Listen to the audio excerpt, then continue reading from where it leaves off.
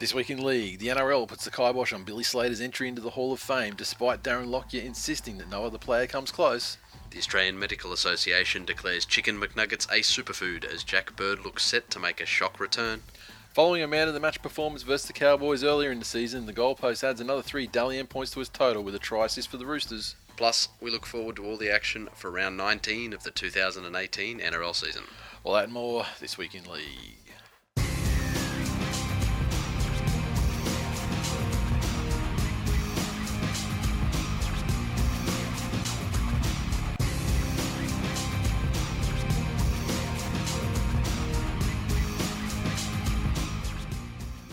Welcome to episode 296 of This Week in League. I'm Nate. And I'm Jay.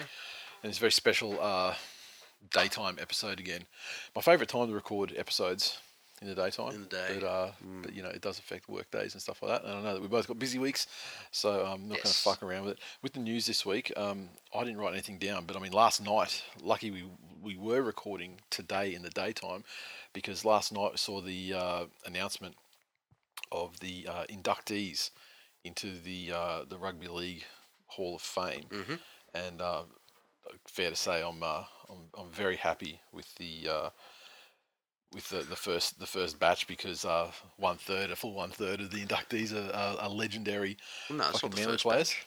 This is the first batch in like a decade. No, Brandy was inducted. Yeah, this they haven't done it for like a decade, maybe even longer. It was like around 2008 for the centenary. No, Brandy was inducted like a couple of months ago. They've already done a round this year. Oh, really? Yeah, your Manly people are the fucking second batch rejects. They've got 100 inaugural members in 2008, and then these other 6 are going in there. When's Brandy fucking going there? Because this batch here, these are the ones from this year. They earlier named like people who were like eligible, like the ones they were going to select from.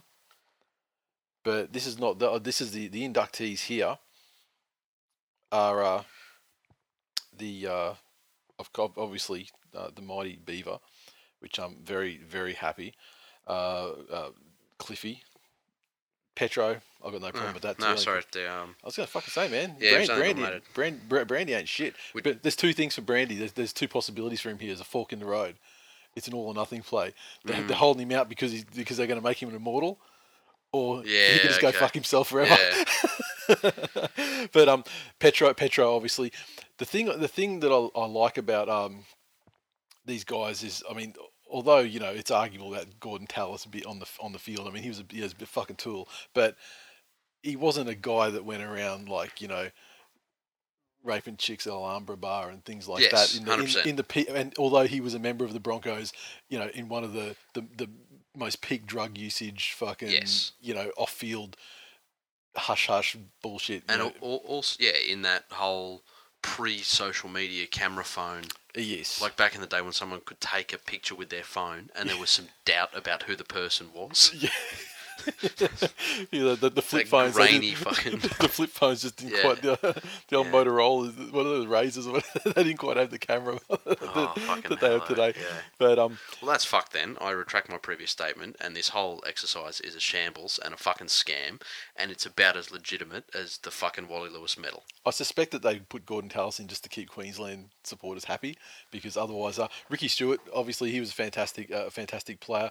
You wouldn't put him at the immortal stage, although he had, you know, some dominant seasons, you know, in his playing career in the mid '90s and stuff like that. Oh, you know. God, yeah. And Origin as well. So he was a dual international as well. Yeah, yep. I love that they inducted Cliffy and Beaver together, because, you know, given they were so instrumental in, like, you know, making each other better players, you know, with the combination they developed and had over a long period of time. Yep.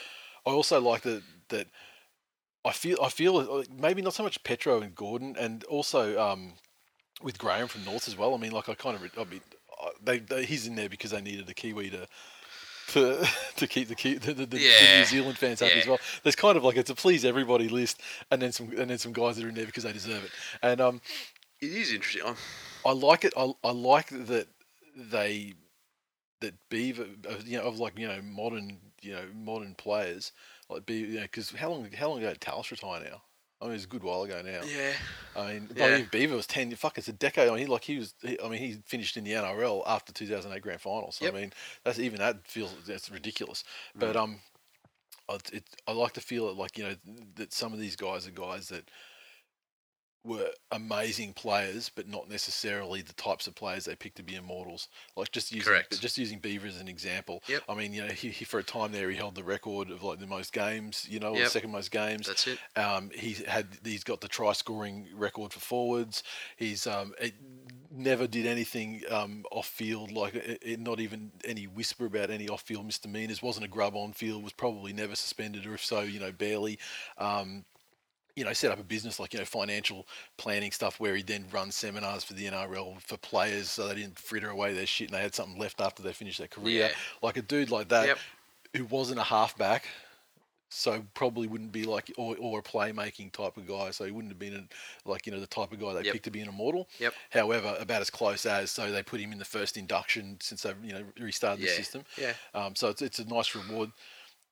The only thing I would have liked, and I said this the first time round, I probably would have liked to have gone back a little bit more, because you still have that whole era of players. Well, they did have those. They did have the 100 they put in there in 2008, and there are like a bunch of the old guys in there. But I'm talking about guys even before that. Like I would have loved for this to have been, because I say it a lot. Rugby league is a generational game. Mm-hmm.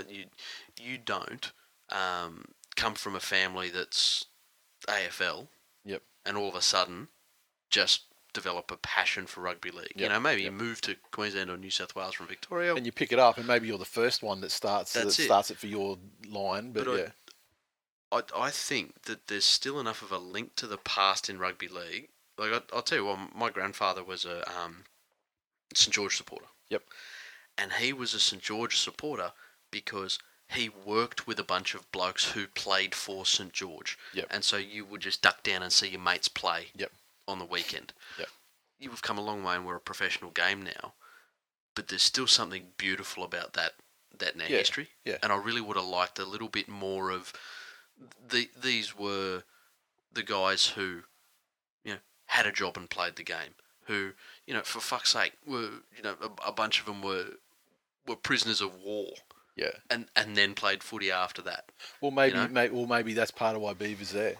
Because he was the beautiful, clean-skinned, legendary player that allowed North Sydney Bears refugees to find a new club in the Manly Sea Eagles. So he's basically what I'm trying to say here is he's like Beaver's like the Oscar Schindler of rugby league, and he got all these disgruntled Bear supporters and employed them in his rugby league factory of sorts and spared them from a lifetime without supporting a side. Oh, okay. I thought you said that he, in his youth, spent a couple of years shelling someone of Asian descent. So. Fire in the hole! Look, there's an extra angle there that I can take, but I refuse because I'm above it. I'll tell you what. Look, we're not going to double down on your fucking your Tim Manor bullshit from last week.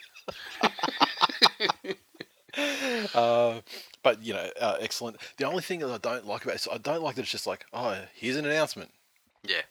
I would hate to hold up the professional wrestling as a sport per se, but as an entertainment thing, the way they do their Hall of Fame is they do it the right way. They have their inductees, and you know who they are. Mm-hmm.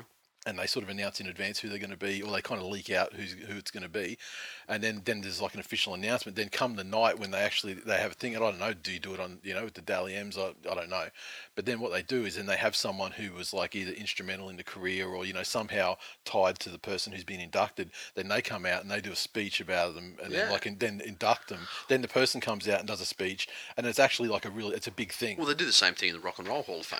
Yes, yeah, exactly, yeah.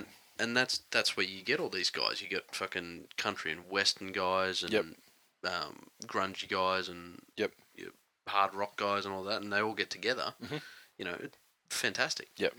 So I think they should do more about that. And they may too. They may have a thing and say these year. But I'd just like it to be more. Also, where is it? Well, wasn't it Phillip Street or somewhere? Isn't that where it is at the moment? I got no idea. I thought they got turned into a roaming. I can't remember. Were they doing a roaming thing? I got no fucking idea. The fact that we're even having this discussion says how bullshit it is. I mean, that's I'd love to do the equivalent of a pilgrimage. Yeah, yeah. How do you do great sporting pilgrimages in Australia. Well, it's really going to a game, isn't it? Like to a certain game, to a certain ground or something like that. That's it. Yeah. But there's I'd love to go down and maybe if they have it at the SFS. Yeah. I know that still technically exists. Yeah. For now. Yeah. Charge $20 to get in. Mm-hmm. Charge $20 to get in, and when walk they around they die, you can embalm them and have them there, like like Madame Tussauds, except like real, like because they're accurate looking. See, you think you're being funny, but there was some rapper that got shot. Oh, really? And at his rapper getting shot shocked me. Oh no, that wasn't a rapper. That was just like a dude, wasn't it? I don't know. I think that was like a dude from the hood. At his wake. Yeah, and he was set up, but he wasn't embalmed though, like per se. He was like, not permanently. He was like the embalming that when they're going to put him in the ground, or whatever. But that's it. Yeah, he wasn't like for permanent preservation like Lennon or something. You know what I mean? Like, but he was set up. That was the guy that was set up in the lawn chair playing PlayStation. Like set up with his PS3 or something. That's PS4. Yeah, mm. That's really. He wasn't that hood. That's really fucking weird. That can you imagine going to that wake? Yeah. And like, I don't know. You'd think there'd be some people that have a problem with that presentation. Your modern sensibilities. You remember back in the day in the fucking Wild West, you'd get a photo taken with a dead child. Why? Google Wild West dead child photographs. But okay, now what's the rationale? Is it your child? Yeah. So your kids die young because of disease and whatnot. Your kid gets tuberculosis and it dies. There would be a photographer. You would dress the kid up and prop it up in the weird position, and take a family portrait. So this is like why it's still warm. Yeah. Well, I don't know, but they make the eyes open, so it's like there's some creepy fucking photographs on the. Oh my god, that's disgusting. Yeah. Do not Google dead kid photograph. You'll end up on a watch list. Make sure it's Wild West. Yeah, okay, yeah. Well, that's terrible. And speaking of olden days, Luke Lewis segue has announced his NRL retirement. Man, a legendary career for Luke Lewis. One of those guys that's never going to be an immortal, but fuck me, just the fact that he won premierships well over a decade apart. Yeah, it's just tremendous to me, and also the fact that his career, it was the kind of like Ruben Wiki, where it finished in such a remotely, completely different place than it began. Yep. I mean, he was a winger, and he played for New South Wales, and he was one of Gus's blue bloods who he loved forever, built for Origin, great winger. Then gradually turned into this grizzled, forward, lock, taking intercepts and getting almost getting there most of the time. And you talk about the difference between, effort players and talent players. Yep. You don't stick around for as long as Luke Lewis did unless you are an effort player. Exactly, and you know what? I dare say he was extremely talented as well. But as the speed and that sort of thing died off, then he had the effort. Then the effort is what kept him and found a second career for him in the forwards. That's it. And he's going to finish. Well, currently he's 18th on the all-time games list, which is makes a lot of sense given the longevity. Especially when you consider, you look at that all-time games list. Yep. You're still comparing people who play in the professional era. And Yes. I know the training's better, etc. But there's more force, there's more speed. You're being hit harder. Yep. So. Yep. Yeah. Exactly. And when you spent time in the forwards as well, I mean, it is a big thing. So they reckon he'll finish just outside the top 10. Provided he doesn't suffer any catastrophic injuries. That's it. But he started in every position barring the front row and fullback. It really surprises me that he didn't start in the fullback, at least fill in at some stage for someone, because it's very common for winners these days to drop back, in injury or whatever period. I think that was just back. I'm sure he's covered in a game situation, but it was just back in the day when you just took what opportunity came in front of you. Mm-hmm. He was playing in, I think in the juniors. He wasn't. He wasn't a fullback in the juniors. I think he was a centre. Yeah, that would make sense. And then had the the brilliant combination with the two Lukes, Lewis and Rooney. And what a stark change of fortunes. If you look at 2003 era, Yep. Lewis and Rooney. Yep. Rooney was probably the more touted talent of the two. Those two were, when I think about those two back in that era, I mean, they were definitely sort of on a par, weren't they? Yeah. Yeah. But you're one of them who's gone on to have an incredibly long NRL career, and one where you say, wonder what he's doing. Oh, you went over and played rugby in Europe. And then what? Now he's just living the quiet life. Who knows? Yeah, but sitting on his French millions, on his francs and on his or euros, I guess. Oh, he's probably have francs when he was probably earning them. But without any fact checking, I would say holds the record for the length of time between premierships in the modern game. I think modern game definitely, and the reason why I say that is because I cannot for the fucking life of me think of anyone else who. I mean, the other one is, Thurston is, close. Yeah, but off the because technically, remember that's 2004 to 2015, but it's 2003 to 2016. So yeah, so you can't do it. Yeah, Thurston's the only one I can think of who's anything like that ballpark. So that's it. And then you had Beeve in Luke 90s. Lewis never fucking raped anyone in Coffs Harbour. That's right. So anytime the talk of JT becoming an immortal comes up, Lewis will get the nod ahead of him automatically. Yeah, and also we can't forget that Beeve was 96 to 2008, so that's ballpark as well. It's better than JT, but not it's still one less than Lewis. But yeah, other than that, fucking, I'd loved someone to throw a name. Yeah. I was just thinking other ones you had Joey G. He was 2011 back. So he falls short. Well, he was in that 2003. Yeah, that's right. Yeah, so I mean, he had a good break, but nothing like Lewis. That's it. So, and again, you had on top of that, he's had the longest gap. Yep. But also was still an instrumental player in that side. He got the fucking Clive Churchill. Yeah. So exactly. Yeah. He wasn't Thurston coming in and just filling in. He wasn't grand final. He wasn't like Heath Lestrange backing up Matt Ballin in the 2008 Manly side after the Storm were down 28-0. Or he wasn't a fringe bench player to come on. So exactly. No, fantastic career. Yeah, absolutely.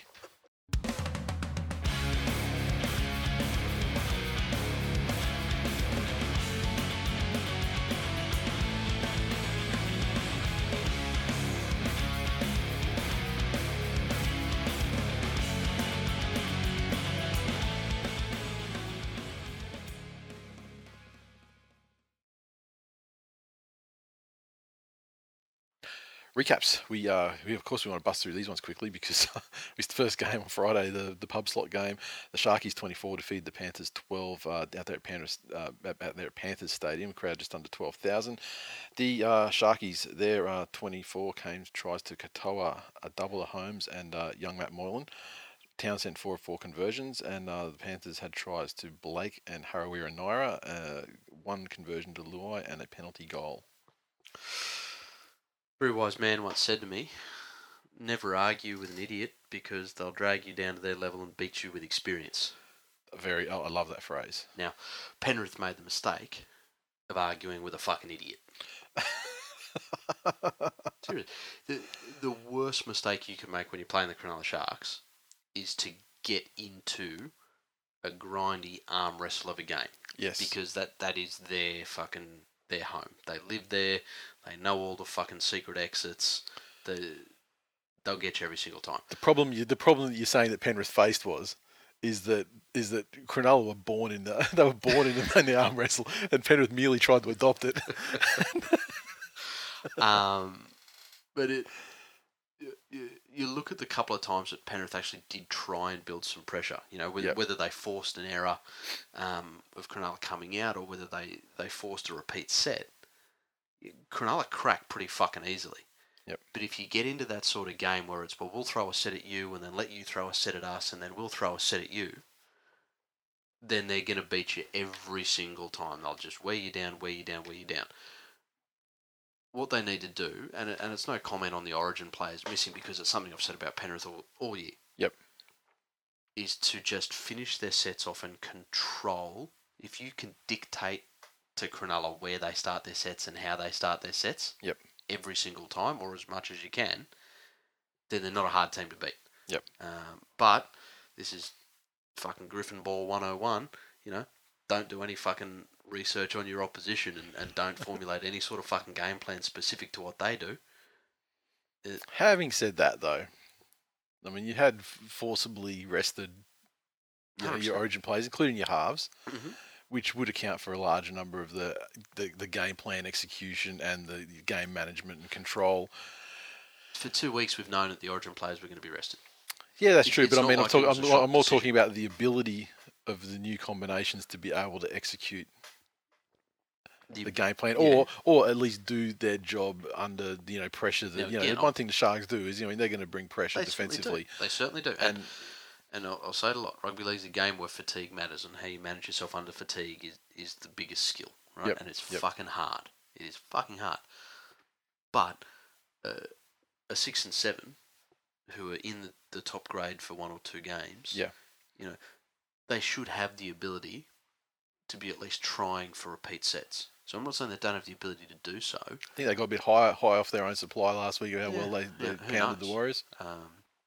But again, if you're the coach, that's your fucking job. Hey, I've got a debutant and what may as well be a debutant. Yeah. So I should predict that they've had a great game, and especially one of them.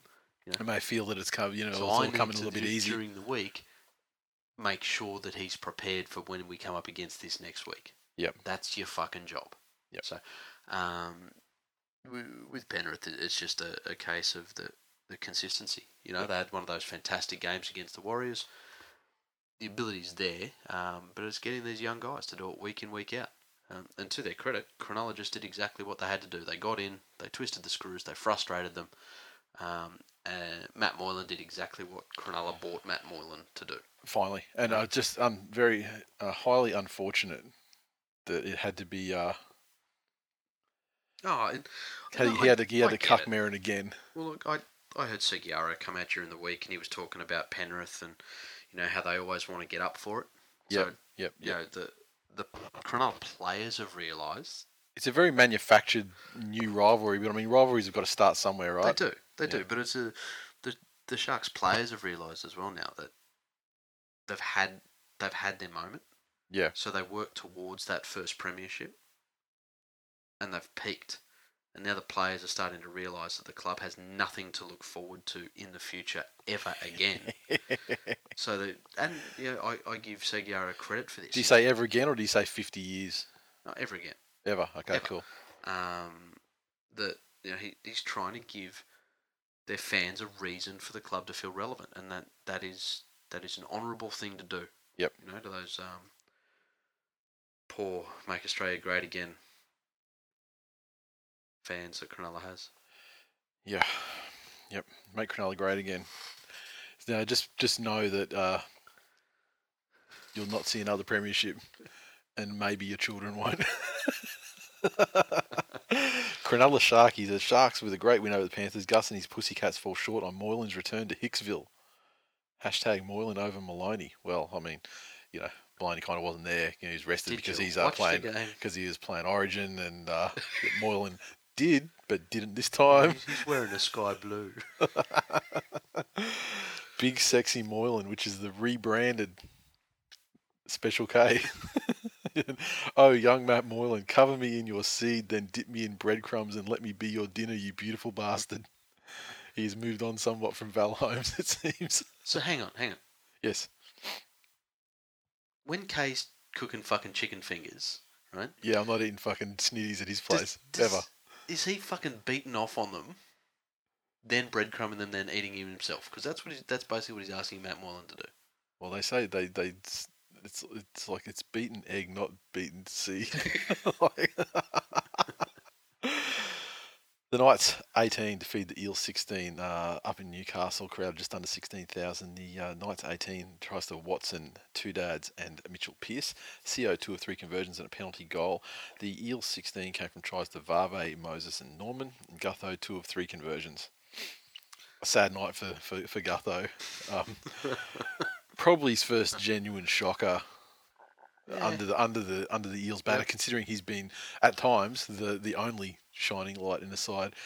This is the I'll tell you, Parramatta, like they look set to win the spoon, but they're definitely not playing like the worst side for large portions of matches. Yep. I mean, they started this match off on like that try to Varve at the start with just like a hit and spin and just straight over was like the easiest fucking thing you've ever seen. And it was looking ominous for the Knights. I mean, they managed to claw their way back into it and then went on with it. And then the most Parramatta thing to do ever is to after an hour of or some fucking period of time of non-offense, yep, they generate something right in the buzzer and they fuck it. Here's the thing, though. You're right. It was moments in this game. Like all of a sudden, maybe Jared Hayne's been told he won't be playing next year unless he does something. I don't know, but maybe just dreaming of a contract. Exactly. But there's been a lot of talk about his position. He is the sort of player, and you saw it in that Fiji game he played, where the more he can have his hands on the ball, you've got about an 80% chance of it being a better turnout than him being out in the centres. It was the effort and the teamwork that those couple of players showed. Like there was the first try that he was involved in, and the second one where he sort of made that stop-starty run. Yep. That's right. It was the effort and the support that went along with that that I think's been missing from Parramatta. I think the penalty at the end was just the ultimate Parramatta. It was just say what you want about it, but they did themselves out of enough opportunities with handling to let Newcastle back in the game. Yep. And then the penalty right at the end. The only thing I can think of is that Tim Manor actually has got fucking Christ's attention. And he's watching him every single game. And he's actually making things happen so that at the end of the day, Tim throws his head back in disgust because those fucking eyebrows are that big that when he throws his head back, they would fucking tickle the holy chotus. That's all I can think of. So, Parramatta, you're cursed. Fuck you all. Now they're acting like the way this game went, the penalty and then the try that they had the chance to score it then and couldn't quite bring it. That's cursed territory now. Yeah. Yep. I'm going to read his name out. He's getting some tweets on the show now. So, _X Factor _Cuck _ X Factor spelled XFCTR. Watching cancer take my granddad was less painful than watching this game. Heavy _Nova. Poor Sione signs a new deal. Now he's an omelette. And is he on the most down low Matai clone ever? Oh, yeah. The thing about him is what a spectacular, like you chart his life achievements and like he was practically a fetus when he somehow got selected for Australia. There was a bidding war over himself and two brothers. That's it. And now it's like, who the fuck is this guy? Like, it was just every probably his manager was a fucking god back then. Like that was one of the most. He's almost like if Steve Maddai fucked Dallas Johnson. So he had like all the physicality and intent of Matai, but with all the CTE or all the fucking cat biscuitness of getting hurt every 30 seconds of Matai. Matai was hurt every second he played. With the fucking Dallas Johnson thing of it almost always being his fault.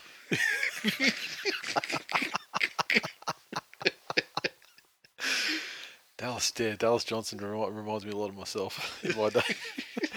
Trying to be Trevor Gilmeister and getting knocked out, knocking the guy out and myself, and then spewing for a couple of days after. Fun. Yes. The biggest tiger. For two teams who both had trouble in attacking and defending all game, it's not at all surprising that it ended with one team not being able to stop them from scoring, but the other team not being able to score it. # funny game rugby league. Lovely. Mario Siegs _ that reserve grade game was entertaining. What time's first grade? Come on.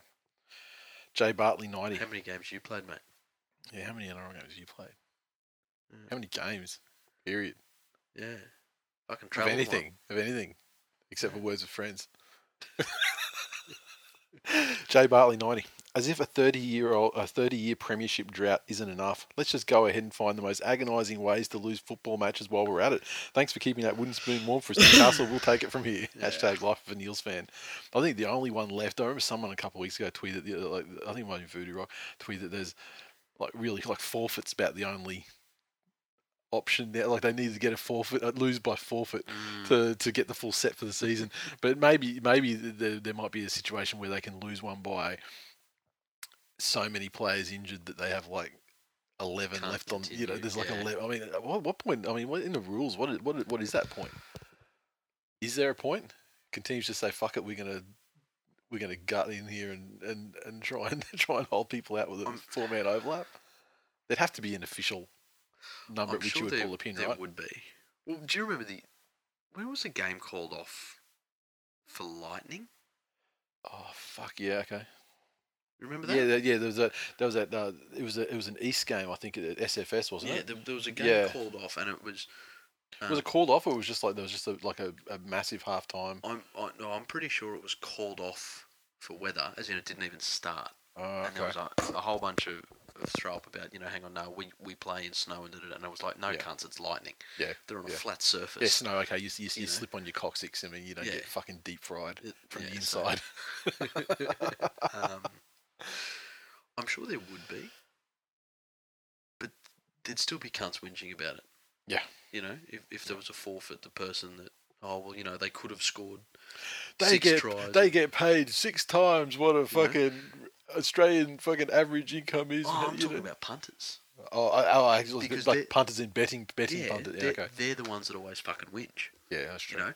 Because everything's paid on 80-minute result. If there's no 80-minute result, the house keeps it. House wins. Yeah. Then there's the whole, I had them 13 plus, and they were versus 11, so they would have definitely scored fucking 10 tries. Yeah. It's yeah. Hit us up. Anyone that knows anything about calling off games because of injuries. Yeah. Okay. The Rabbits 24 defeated the Doggies 6 at ANZ. Crowd of just over 14,000 on Saturday afternoon. The Rabbits, their tries came through a hat trick to Robert Jennings. Adam Reynolds with another one. 3 or 4 conversions and penalty goal for Reynolds as well. The Doggies try to Ramus Smith, Reece Martin with a penalty goal. This one, another game custom made for James Chapman. Pretty much went exactly as everybody on the planet anticipated. Yeah, perhaps not the margin that you would have anticipated, but still, plenty. Very comfortable and easy win. I'm pretty happy with the margin. You remember Souths had that game against the Cowboys. Yep. Where the Dick Finger Burgeye started to creep back in, and that I think was a massive risk. And so they're coming out of that. Yeah, they're sitting first on the ladder. Mm-hmm. But they're coming out of a couple of shockers where the old eras of shitty Souths had crept back in. Then you look at the fact that the Dogs were relatively good, especially in the middle of the field. I think that's the descriptor you can use for the Dogs, pretty much. Relatively. At times in this game, the Dogs were relatively good. Or surprisingly good. Because I mean, there's times when they're fucking they're not playing the way at times. And portions in games, they're playing like they could fucking beat anybody. Yep. The only problem is it's either for a full games against someone that doesn't matter, or it's part of games where they let it slip. But this one, I mean, that's it. Big standout here was Cook.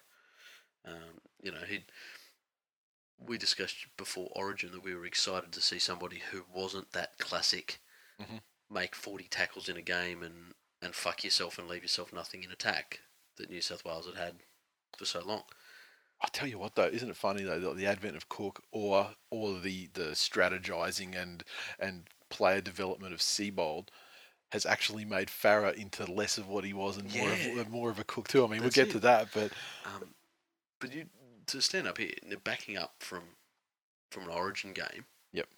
Cook still made 40 plus tackles in this game, and not that he's a bad defender. He's not a poor defender, but he's never been that. I'll make everyone else's tackle for them. Yeah, I mean, he's just it's just the fact of life for hookers as well. I mean, they're in the middle and they're getting a lot of traffic at them.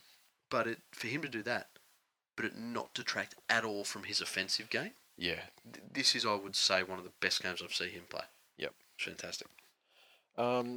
JSJ Hogan said, well, that was a disappointing way to spend my Saturday afternoon. On the plus side, I can't wait for Chapo to bang on about how much he loves Holland.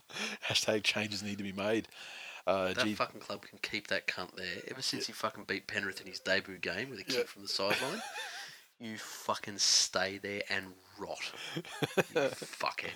GT351_Johns. When you don't expect much, it's not very disappointing. I'll always support my doggies, but the rest of the comp and NRL I don't care about. Bring on the World Cup final and EPL. Oh, come on, man. That's sad. That's the saddest thing to see a rugby league fan when they get to that stage where they don't expect to win every game.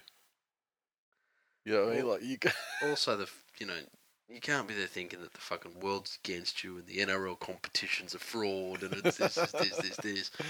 Yeah. Your club got fucked by Hasler and Raylene Castle and that. It's unfortunate. Yeah. They picked a coach who probably wasn't quite up to it yet. Yeah. But because of the culture and the passion. And there was a band in the 90s that had like culture with a K, wasn't there? Oh, probably. Maybe we should get them as your mascots, Canterbury. Get them to open every fucking game for you. He's got still proud to be a Bulldog. Okay. Deformo96 says, does Chapo have a magazine or something I could subscribe to? I wish these Bulldogs keep going along on their crappy ways for our entertainment. Like, sorry, dude. And Chapo, of course. Kerrod Holland is truly the worst cunt to ever play first grade. He's that fucking bad they purposely cut him out of the play to score because they were scared he'd fuck it up. # Holland out. # kick Souths out again. # Sons of Glory holes. Tell you what I've heard about Kerrod Holland? What's that? He does not welch on a bet. Yes. If he makes a bet, even if he loses, he sticks to that bet because, being a Kerrod is one thing, but it's still not as bad as someone that welches on a bet. I would agree. Chapo. Froth Rocket 87 said, and this is on a serious note, cheers Bulldogs for supplying tickets for all my family and the player meet up for my Uncle Tim with terminal cancer. Much appreciated. So, there you go, doggies. Yeah, well done, doggies. Not getting it right on field, but, good thing off field. No, that's spectacular. Good stuff. Melbourne Storm 14 defeated the mighty Manly Seagulls 13 at Brookie. A crowd of just under 10,000 in attendance. The Storm's points came from tries to Sully and Croft. Smith, 2 of 2 conversions and a penalty goal. The Manly points came from a double to Sean Lane. Cherry Evans, 1 of 2 conversions, a penalty and a field goal. Now this is a lot is made of the Storm. Well, the Storm had, a couple of Origin guys out. Let me tell you, Manly had a couple of first graders in out of the total side. And look, the way they went about their business in the first half, or probably the first 20 minutes, was great. The game plan was good, the execution was good, and I think that the thing that's really killing them at the moment, because of the massive injury toll, is the fact that the bench forwards that they have to swap out when Fanua Blake and Tapau have finished their stint, they're just not anywhere near as good to keep the thing, because the whole game plan, or the whole success of the game plan, is predicated on those guys punching in the middle when the ball gets turned into them. And if you're not actually punching in and pushing them back in the middle, then it just it doesn't work. And that's what I think they found in the second half. I think Barrett took way too long to put him back on in the second half as well, I think, to turn the tide, because it started going against them in terms of, like, Cameron Smith just started managing the Storm's game a little bit better, they just started standing up to it in the middle a bit more, as well as, like, they couldn't buy a fucking penalty or anything like. But that's just another Cameron Smith specialty as well. And for all that, to lose essentially to try for forward pass and just bad luck. Because I'm not going to rest, because let's face it, every fucking week, not every club, but like every week, a club or 2 clubs or 3 clubs, like we go forward, like the Titans, for example, this week as well. There's something that's just does your fucking head in. But at the end of the day, this really just came down to just bad fucking luck. I mean, like that fucking the ball bouncing off Hodkinson's head, and then, and then that guy to give the penalty. The penalty was completely fine. Like it was correct, but it was just fucking bad luck. Yeah, that's it. And gee, they came within a whisker of fucking taking the Storm out twice in the season. Not many clubs fucking get that. West did. Well, yeah, I mean, so you're not as good as West. Well, they did it at the start of the season, the first 4 weeks, when the Storm had to rebuild their fucking spine after a dynasty period, and then you could call that the pinnacle of West. And now you look at West. They were like on the top of the ladder at that time, or maybe in the top couple. Maybe I'm for and against. You're still just listing things that Wests have done that you haven't this year. And then they just went declined all the way down. 100%. Yeah. So it's all right. I mean, I just feel like the Storm weren't the Storm then. I mean, the Storm last week, they fucking anal fisted. They anal fisted the Dragons last week. I'm saying they smashed the top team. This is fucking Storm at its peak, not Storm fucking rebuilding from the debris of the friendship fallout from Cameron Smith and Cooper Cronk and all. No, it's the Storm with all their stars out. Oh, are you trying to tell me? And you had your $10 million man in that couldn't beat a team of kids. He fucking did great too. Cherry Evans is the best thing that ever happened to the Trebojeviches, and Cherry Evans is fucking Origin this year. Are you turning into a fucking Queenslander? You basically awarded him the Wally Lewis medal in that game. Well, he should have got man of the match in that game without a shadow of a doubt. Fucking hell. Jesus Christ. We will briefly touch on that because this is our first show since then too. I forgot about that entirely. Because we only need to talk about Wally Lewis medal bullshit. Mario Siegs _ this tweet. I just want to get up, put it on Front Street that I do not approve of this message. Not often a team can lose and the fans go with a smile on their face. It's great effort by Manly. They'll take a lot out of that and keep improving. Rooters won't know what hit them next week. If you ever walk away from a loss with a smile on your face, dead fucking set. You're fucking 3 steps away from a prayer circle. Oh, yeah, exactly. Or you may as well go to fucking prayer circle now because you're fucking grasping for shit that's not real. I'm all for fucking lighting candles. Yeah, I mean, you often, almost every episode you got to say it when I start shitting on things. I do like to light a candle rather than curse the darkness. There's a difference between being realistic and being fucking Tim Manor. Yeah. Exactly. Deformo 96. What were your thoughts on the refereeing in last night's Manly game? Fucking woeful, I think. The referees did their best to give them bastards a game. Manly couldn't buy a penalty. Hashtag ref's fault. Hashtag fuck Melbourne. Hashtag fuck Smith. I think that Dan's a Knights fan too, which that's when you know the mortal enemy of your club when they start saying shit like that. And we've got Liam, who is at fucking Storm fan, so that's MAHFUKN Storm fan. I don't give a fuck. 1 point win, still a win. That makes 6 in a row. Hashtag under the radar. Under the radar, come on, son. You're the fucking Storm. The Storm are never under the radar. I mean, ever. There's a very large radar that does nothing but track storms. We have a whole bureau of it. Yeah. So, I mean, that tweet was about as accurate as Higgins Storm chasers. Raiders 38 defeated the Cowboys 12 in Canberra, and a crowd of just under 11,500. The Raiders 38 came from a double to Rapana, a hat trick to Oldie the man. Caesar Austin also with tries. Caesar 5 of 6 conversions. The Cowboys 12 came from tries to Coote and Cooper. Thurston 2 of 2 conversions. Canberra in Canberra plus cooked as fuck Cowboys in 2018 equals behold. The end scoreline. This game was a lot closer than that would for a lot longer. Yeah, it was in the balance for longer than you think when you look at such a massive scoreline. Yeah. For almost the entirety of the first half, it was neck and neck. Yep. Like when Croker went off, I thought, what were there, 8 minutes to go or something in the first, and it was 8-6. Yep.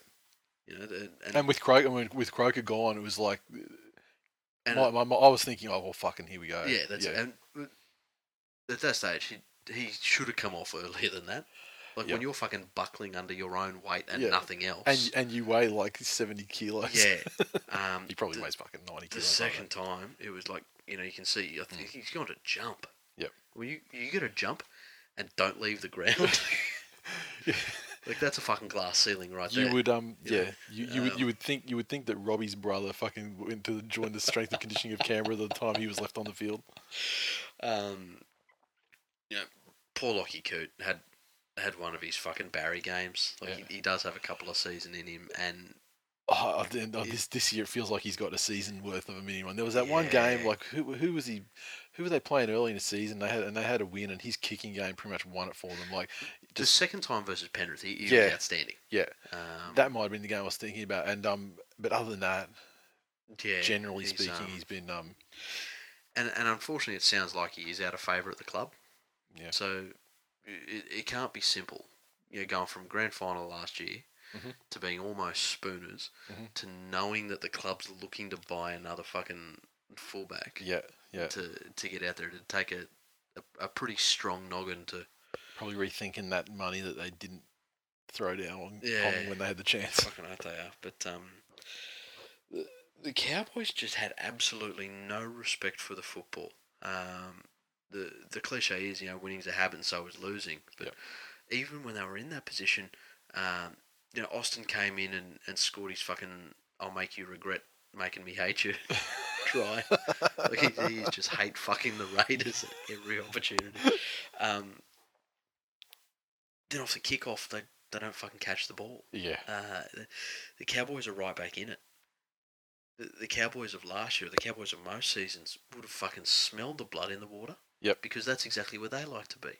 Yep. Okay, we're in this, and if we can just do our job and keep things simple, and we don't need to be making ground every set, as long as we're consistent, we'll get up there eventually. Yep. Then we'll have 47 fucking repeat sets on their line at the end of the game and get home. At one stage, their real-time completion was 58%. Yeah. And Canberra just took full advantage. So having Hodgson back in that team certainly helps them. The one thing about Canberra now, I mean, I think they still struggle to get on top of teams, and they still struggle with the. I think if a team can grind them for protracted periods of time, then they will fold. And 100%. But once they get that, once they get that point where the back's almost broken, they can. Lately, I mean, they can run some points in. Canberra are basically Chapo's sex life. Like for him to go out, to go out and do it himself. I've seen him on TV though. They exist. No. For them to go out, him to go out and do it himself. Yeah. That's just never going to happen. Yeah. But if somebody buys him a gift certificate to a fucking Stilettos, I was going to say, if someone invites him in, invites him into the game. But, so the thing out of that, Canberra, they got all the pieces there. Yep. Did talk about the fucking luck gods. They lost Croker. Yeah. Caesar was practicing fucking goal kicking, and he's done a hammy. So who have you got in press circles down there, Canberra? Things are shaking up this week, that's for sure. Super Grover 4. All credit to Raiders fans for turning up on a 1-degree night to watch their team possibly blow a match-winning lead in the last 10 minutes and leave with a rage hotter than the surface of the sun. I suspect he means a raging boner. The Warriors 26 defeat the Broncos 6 at Suncorp in front of a crowd of just under 37,500. And there's two scorelines to this game. The Warriors 26 defeat the Broncos 6, which is the scoreline we saw. Watching the game on the app. Yep. Then there's 26-0, which is the score that Broncos fans at the ground saw because they had left before the Broncos got that consolation try at the end. The Warriors 26 had double the cutter. Beal, Luke, Parsi with tries. Johnson 3 of 5 conversions. The Broncos 6 came from a try to Andrew McCulloch and Isako 1 of 1 conversions. Well, this game gets the award for the worst punch ever thrown in the history of any sport ever. Yeah. And that includes fucking Taiwanese baby kickboxing. It's only in Taiwan where they do that, is it? Well, it's really the only place where they've got the market for it.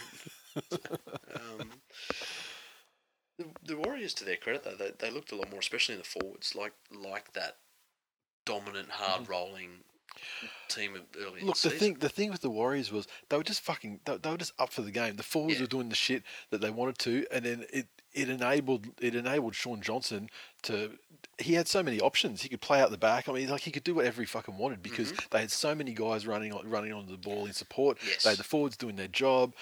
Luke was beasting it and rewarded with a fucking try that like fucking hell. I mean, if a little fucking, he's like that little Hercules kid. Remember what was he called? Yeah, little kid was like little bodybuilder.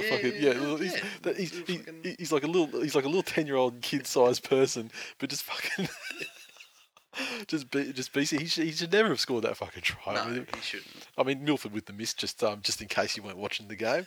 It was Milford ultimately, but just like it just all clicked. It just all clicked for them. Yep. Here's the thing though, the Warriors to their detriment oftentimes, and the amount of times we've sat down and talked about a Warriors game, the thing that kills them is that whole "the ball's past me, I don't care anymore" thing. Yep. That's hurt them in offense too. So their second phase play was phenomenal against the Broncos. A, it was smart. Yep. And B, when the ball came out the back, that leads into your point about Johnson, because Johnson's always going to be there. That's one of his great traits. Yep.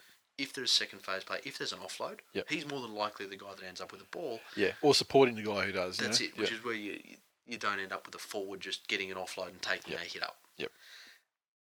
But he had that many people because they were all pushing up in support. Mixed with that, the Broncos, the odd thing about them, they're usually a phenomenal sliding team. Yeah. It is almost impossible to go around the Broncos. They were probably the best there was at the whole fullback coming up and adding another man, and Darius was great at selecting where he injected himself into the defensive line to bolster it. But there were times when, like, you look at the Parsi try. Yeah. He's a big man and he was close to the line and going at pace. The Broncos don't usually make arm tackles.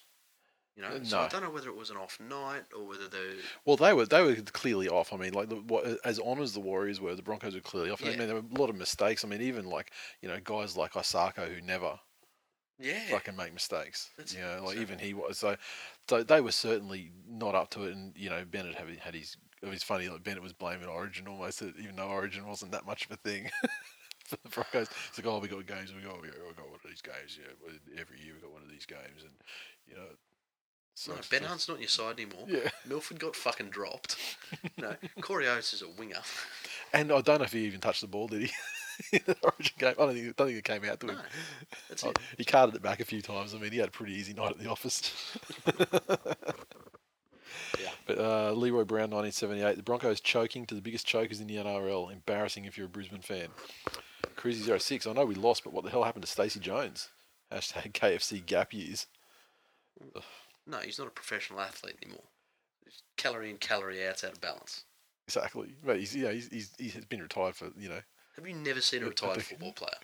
Fucking Cruzy. Well, the ones on TV, obviously, the ones that hold together fairly. Yeah. You're better than that. Yeah. That's a Stacey Jones level of fucking low-hanging Big Mac. Alpha Ben RL took the kids to their first Broncos game. Good to start them off with a loss, seeing as they're going to be Queensland fans. What a drubbing. Oof. The biggest tiger. Not that game, so I better save that one for the next one. Warriors suck balls. His handle is I_am_A_warrior, spelt with one R. Warriors wins the best save of the day after, longest refractory period ever. Oh, fuck, am I getting old? Hashtag barring up again. Let's go on, Warriors. Di Matteo. It is far better listening to the show when your team has demolished an inferior team in front of their inbred fans. Yeah. Hashtag nothing happened last week. Hashtag right in the Parsi. Hashtag it's Parsi's house. King Levius. Getting a dominant win over a team is as good a feeling as pissing when you've been holding it in for an hour. Getting a win over the Broncos is like blasting your load all over Margot Robbie's face as Scarlett Johansson tickles your balls. Hashtag suck that Mackie, you cheap cunt. Yeah. And what did you think of the sin binning? I didn't think that the Warriors player, who was it? What's his name? It's like some kind of food. Satay. That's right. I knew I had the name back there. I don't think he should have gone because they're saying that, like he went straight away because they're saying like the elbow thing, but I didn't feel that was like a. I don't know who was renowned for like raising their elbow like Sam maliciously. Burgess. Yeah, like I don't think it was that. No. I think he was just bracing and the height and the angle and blah blah blah. I don't think it was like a they were saying when they had reserved the right to use a sin bin for like overt acts of foul play blah blah blah. I don't think that's it. That's not that. No. And then the punch, he's got to go. Yeah. 100%. But why doesn't he go? He goes for the sin bin, but then in the Manly Storm game, old mate goes for the game. Like, there's just some disparities from what we've seen in the past in certain circumstances. So I'm not quite sure. But yeah, I don't think that Satay needed to go. I'd love to know if the video refs got in on that. Yeah, it just felt like you got to go, so you got to go. Like, and if that's the case, that's a bullshit way to run your business. Players have rushes of blood. Yep. To me, that very much seemed like the referee had you've thrown a punch. Yep. Something had to have started it. Oh, you're Andrew McCulloch, so for you to do something, it must have been foul play to trigger you. So yeah. Again, fucking, there's plenty of boxing schools around Brisbane. They would do it as like a cardio sort of thing, wouldn't they? I mean, most football clubs do that. That was a pretty CrossFit looking punch, so. Yeah, but I mean, like as in like proper with like guys like the real boxing people. I don't know. Josh _Gunton 1. Imagine picking the Broncos in your tipping comp, forgetting the Broncos can't play in sunlight because you can't see auras in sunlight. I guess Wayne regrets giving fucking Kaiser the job as the boxing coach. Yeah, that was a very Kaiser punch. The West Tigers 20 to feed the Dragons 16 at Jubilee, just a tick under 16,000 in attendance, and the Tigers 20 came from tries to Luke Brooks, Corey Thompson and David Nofaluma. SR Masters 3 of 3 conversions and a penalty goal. The Dragons 16 came from tries to Hunt, Widdop and Dufty, and Widdop 2 of 3 conversions. Damien Cook looked very good for the Tigers. Mate, I'll tell you, it's gone very quiet on the backtracking ones. I mean, there are Tigers fans that we know that are fucking Robbie for life, and they're loving it now because he's rejuvenated. Did you say, and he's come back? He's legit on the end, like plural, or I'm thinking Tigers fan. Yeah. He has legitimately come back. Yep. A better player. Yes. Dare I say, a far better player. Yes. Than he was when he left. So. It's probably not the influence of Cook per se. It's probably more the instructions that Seabold gave to both of them for the game plan that South implement these days. But fuck me, it's the best thing that's happened to the Tigers in a while, and he was probably the best player on the field in this game. When Robbie came back, I said that the only way it works is if Robbie leaves all his baggage, and I got no idea what's going on off the field. But it seems to me that that's what's happening, because when Robbie Farah is at his best, he's doing less. Yep. And he's doing less better. And when he does decide to do something, it's not because it's like, here I go, I've got to load these guys on my back and do something. It's because here's a fucking opportunity. And that's it.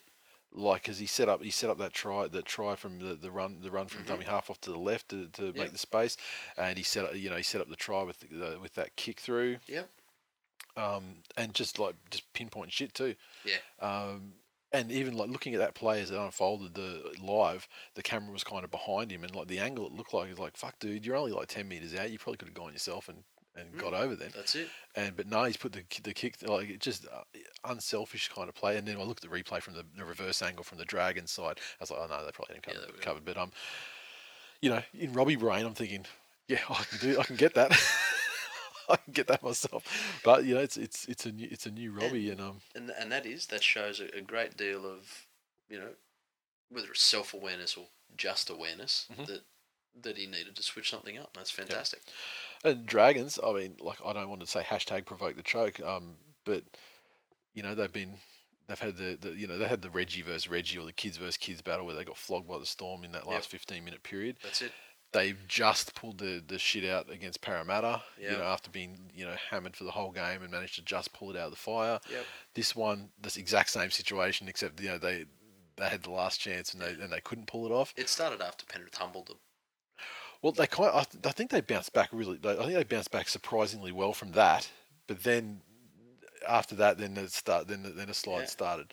So, they need to right their wrong. I read a statistic saying that, I don't remember the exact number, so this is going to be fucking stupid, but something like out of the last 5 or 6 weeks of training, it was the last 6 weeks of training, the guys like Hunt and they've all been together once or something. they've been together like they've been to like 5 training sessions over the last 6 weeks or something. Yeah, Something like that. Okay. Which isn't great for continuity and everything, but yeah, it's not. But and to think Dragons fans told me that Origin period wouldn't affect them. You can't have it both ways, cunts. yeah, that's it. And here's the thing, though: they're not the only team that's Origin affected. No, not at all. You know? And they still kept probably their dominant half in Winnipeg, except for the Denver test. Mm-hmm. But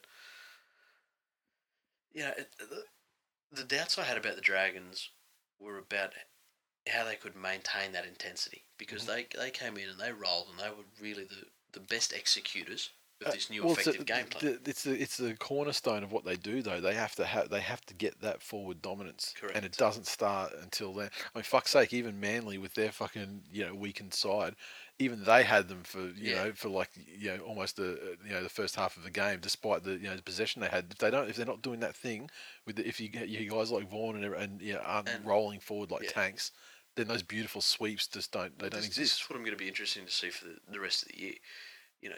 You look at that style that St George were playing at the beginning of the season. Is that sustainable through 26 rounds? We're now post Origin, and guys are that's when the injuries picked up are starting to take their toll. Yeah, they're not quite as quick. It's a little bit harder to get up quickly. Mm-hmm. Is that sustainable, or do we start to see? I guess the teams with the better strategists in them. It's also just the management of niggles and things like that. Yeah, and you know what? Maybe they're keeping some in reserve through this period. They've secured probably a top 4 spot, or close to it, and maybe just build up again. I mean, maybe something they're doing behind the scenes. They are kind of like taking it a little bit easier, and pushing for the right end of the season, because the Dragons are renowned as chokers, or like May premiers, and all that sort of stuff. So you would like to think that they are the Canberra Raiders of a full season. Yes. Devonhead, with all these hypocritical Tigers fans choking on Farah's dick today after bagging for 2 years, I guess Dragons just got confused and went into default choke mode. You still fucking decline, merchants. Rusty Hardup. It took time to warm up again, but the choke on the bus was finally turned off. Hashtag dead V. Hammers, something choke something. It's actually something provoke. something choke. Provoke the choke is the official hashtag for the Dragon season 2018. One-eyed Tiger. It's coming home. 9th place is coming home. Stuart Marler. Really? You didn't see that coming? The Tigers haven't lost a game with both Robbie and Benji in the team for like 5 years. Hashtag good stats. And I think it's just tremendous that Robbie is he's come back a reformed and rebuilt player, rejuvenated, and with a steely-eyed commitment to returning the Tigers to their rightful place of ninth. Yes. The Roosters 20 defeat the Titans 12 at Seabus, just over 10,000, which means there's probably about 23 people there. The Roosters, did I say Seabus or Hope Solo? You dumb fuck. Roosters tries 2. Momirovski, O'Sullivan, and Farmasili. We had SST with 2 conversions, Fergie with 1, and a penalty goal to SST. The Titans, their tries came to Fotoaker and Wallace, 2 of 2 conversions to Flash. Talk about a fucking stat pad. Best thing for club loyalty ever is Uncle Nick fucking debuting kids against the Titans. Guaranteed try on your debut. Well, yeah. Look, seriously though, for the Titans, it was a much better performance than what they've put in recently. They didn't get the win, but they had a man in the bin for a long stretch, held them out.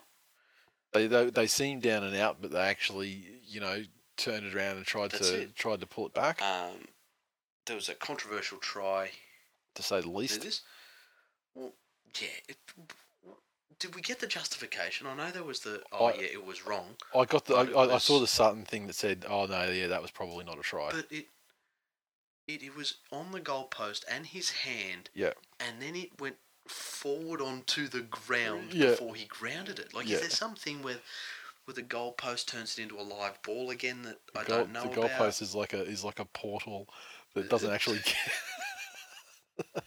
I don't know. Seriously, well, there's that thing of if the touches a ref and interferes, Yep. then play stops and it's a scrum to the attacking team. Yep. Now, you could argue that that's not entirely fair, but it is what it is, and that's the rule, and that's okay. Yeah, and remember there was a time probably 2 or 3 years ago where there was a team, I don't know, maybe the Dogs that were exploiting it. Yeah. I want to say it was Josh Reynolds. But the Titans, that was just a very classic performance, and their success is going to come from that workman-like, just fucking grafting up the middle of the park. Yeah. The tries they scored were just hard-working, tire out the middle, and get there eventually. Yep. The Roosters just again did enough, missing a lot some of outs. Yeah, I mean, so um, there's some disruption there for the Roosters that can't be overlooked. The fucking biggest liability for the Gold Coast Titans at the moment is Ash Taylor. And fancy saying that. Fancy being, because it wasn't that many weeks ago where he was the shit. That's it. And the heir apparent for State of Origin even. Yep. So he's basically bottled it after he didn't get an Origin game 3. This is the other thing though. You look at the Titans. You remember when the Titans had that fucking cracking year and they were on the up, and then all of a sudden Jared Hayne lobs up there and they're killed their last 4 weeks again. or whatever, and then they were brutally beaten by the referees in the finals. Let's never forget that wasn't Jared's fault. They were fucking Ash Taylor needs. I don't know if he needs a fucking rest. I don't know if he doesn't have a mentor, but Brennan's. And he's not young at the point where it's like he's that young, full season player. He's had a couple of years to. Brennan built a coaching career on shaping young players to be able to do their job. Can he not get anyone to the Titans? They don't have that proud history where, you look at Penrith and they've got Brandy will go out and mentor Nathan Cleary. Yep. Darren Lockyer is definitely going to be involved with the halves at the Broncos. Yep. Andrew Johns will just fucking sell his ass to whoever will pay him the most. You would think that I mean maybe it's it's foolish and like overly romantic and sentimental, but I would like to think there are players out there who are like, motherfuck any other team. The only team that I will, like someone like Jeff Toohey, for example. Yep. Like I will sell my services to my team, but Joey's like, and Matthew for that matter as well. There's like, fucking. I think show I've me spoken the about money. this before. I heard when Matty Johns was talking to Andrew Denton. Yeah. He came out and he said he has some conditions on. So he said he will help any team. Yep. And it's because, and I believed him when he said it, because of his love of the game. Mm-hmm. He doesn't charge for his services. Oh, okay. And he won't go to them. They must send who they want him to talk to to his local. Okay. So, he'll do sessions with any team that wants him to. Yep. He won't charge. And so when Melbourne were using him, they were flying. I think it was Brodie Croft and an Addo Carr, a couple of the outside backs. Yeah. They'd fly them over to do Newcastle, sessions. Okay. And they'd go down to his local field and do it. So. Okay. Anyway, but yeah, fucking Ash Taylor. And then LG's on the so massively on the outer, it's not funny. Yeah. So. Like he may never see first grade at the Titans again. LG, I would love to know. If that were the case for Bryce Cartwright, totally understand it. Because I mean he undisputedly fucking dogged it on multiple occasions. Yes. Video evidence. LG just kind of played bad. Yeah. And Ash Taylor's done. He's done that plenty of times lately, and I mean, so many players have done it plenty of times. And then can you imagine maybe an Ash Taylor Blake Austin combination? Yeah. There's your classic combination of a Ash Taylor. I guess I see as a game manager. Yeah. Great kicking game. Mm-hmm. And Blake Austin, the big Freddie running six. Yeah. Yeah. Over to England he goes. Yeah.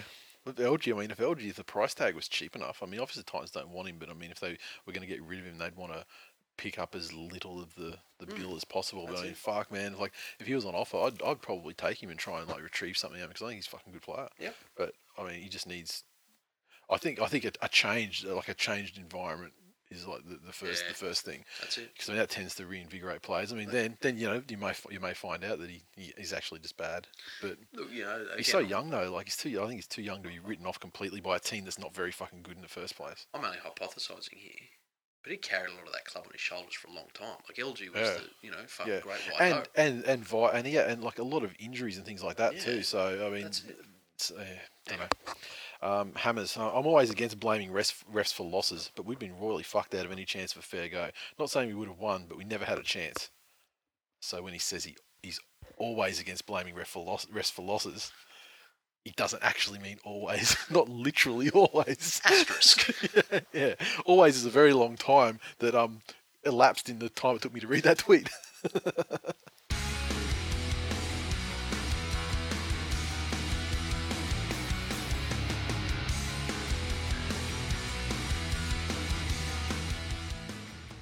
Previews, okay.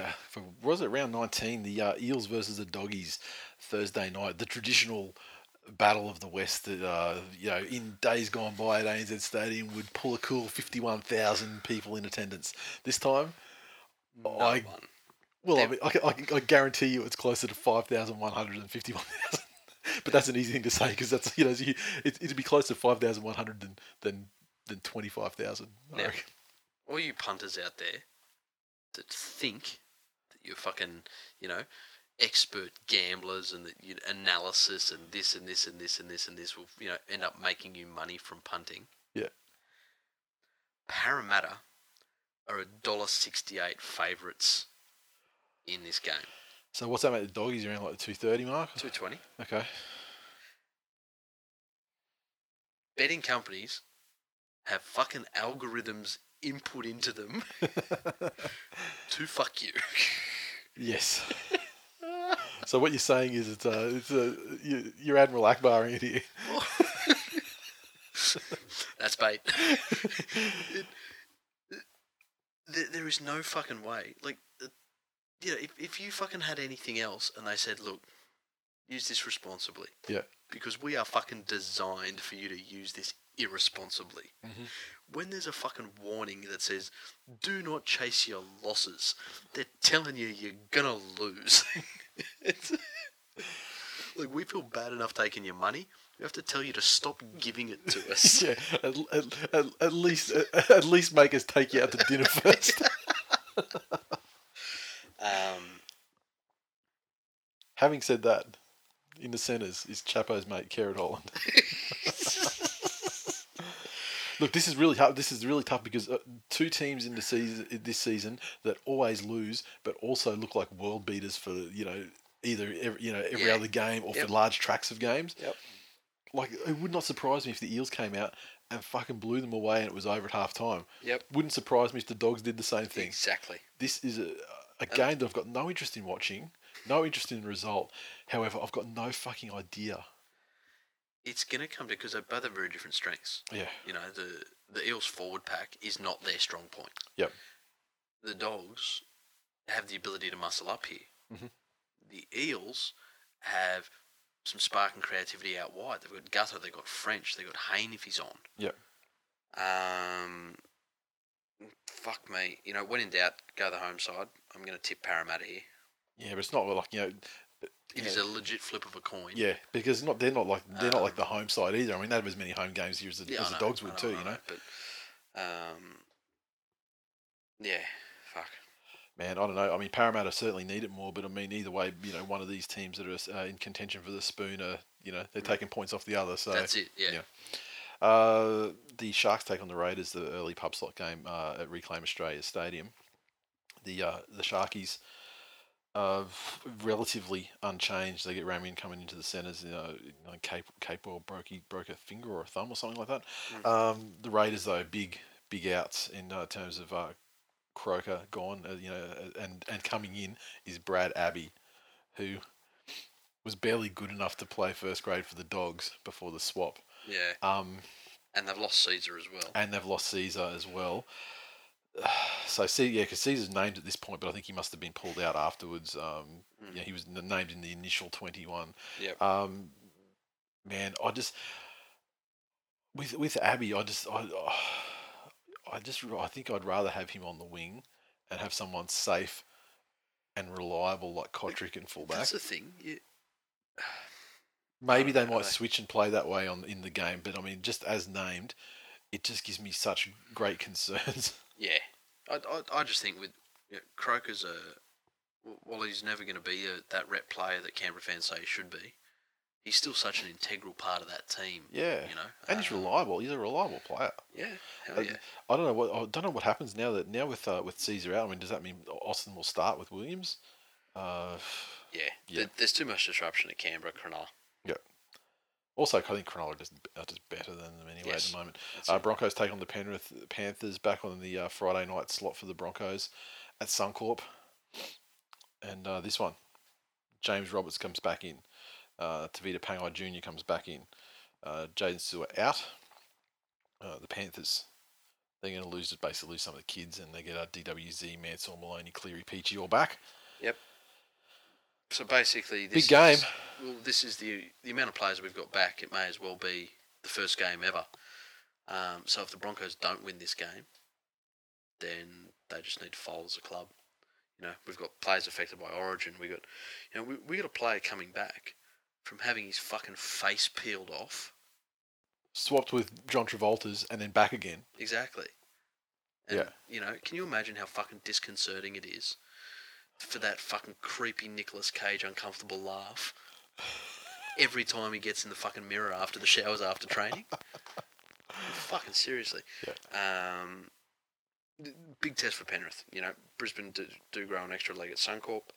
I'll be there, and I've never seen Penrith lose at Suncorp. That's a fucking lie, isn't it? No. What about the finals last year? Well, they were robbed. They didn't lose. Oh, okay. I stand corrected. Remember the fucking cheat? I was gonna say, don't you remember that game where that dude died? I can't remember who it was. Yeah, that's exactly the fucking moment they were robbed, because Peachy should have picked that up and streaked away. I can't remember who was that got killed. Corey Oates. Yeah. Oh, that's sickening. Look, Penrith, if Penrith are serious, I mean, it's not full strength, but at this stage of the season, it's close to full strength as they're going to get. The Broncos, similarly so. Penrith are a much better side than Brisbane at their best. There's no real reason that they should lose this game, and although the Broncos probably, arguably have more to play for because they're trying to preserve any late runs from people outside the 8, that's Canberra or the Tigers. But Panthers, they want they're playing for top 4 and premiership contention, all that sort of stuff. Plus, our dear friend Mr. Wars will be at the game. Oh, really? It just makes it all the more sweeter. He's flying back for that game. No, it's just a happy coincidence that it's Penrith Brisbane. Oh, really? When he's coming back, so okay. Is he back the whole weekend? Yeah. All right. The Knights take on the Titans in Newcastle. Matiata out, obviously the situation. Roz Dog is back in the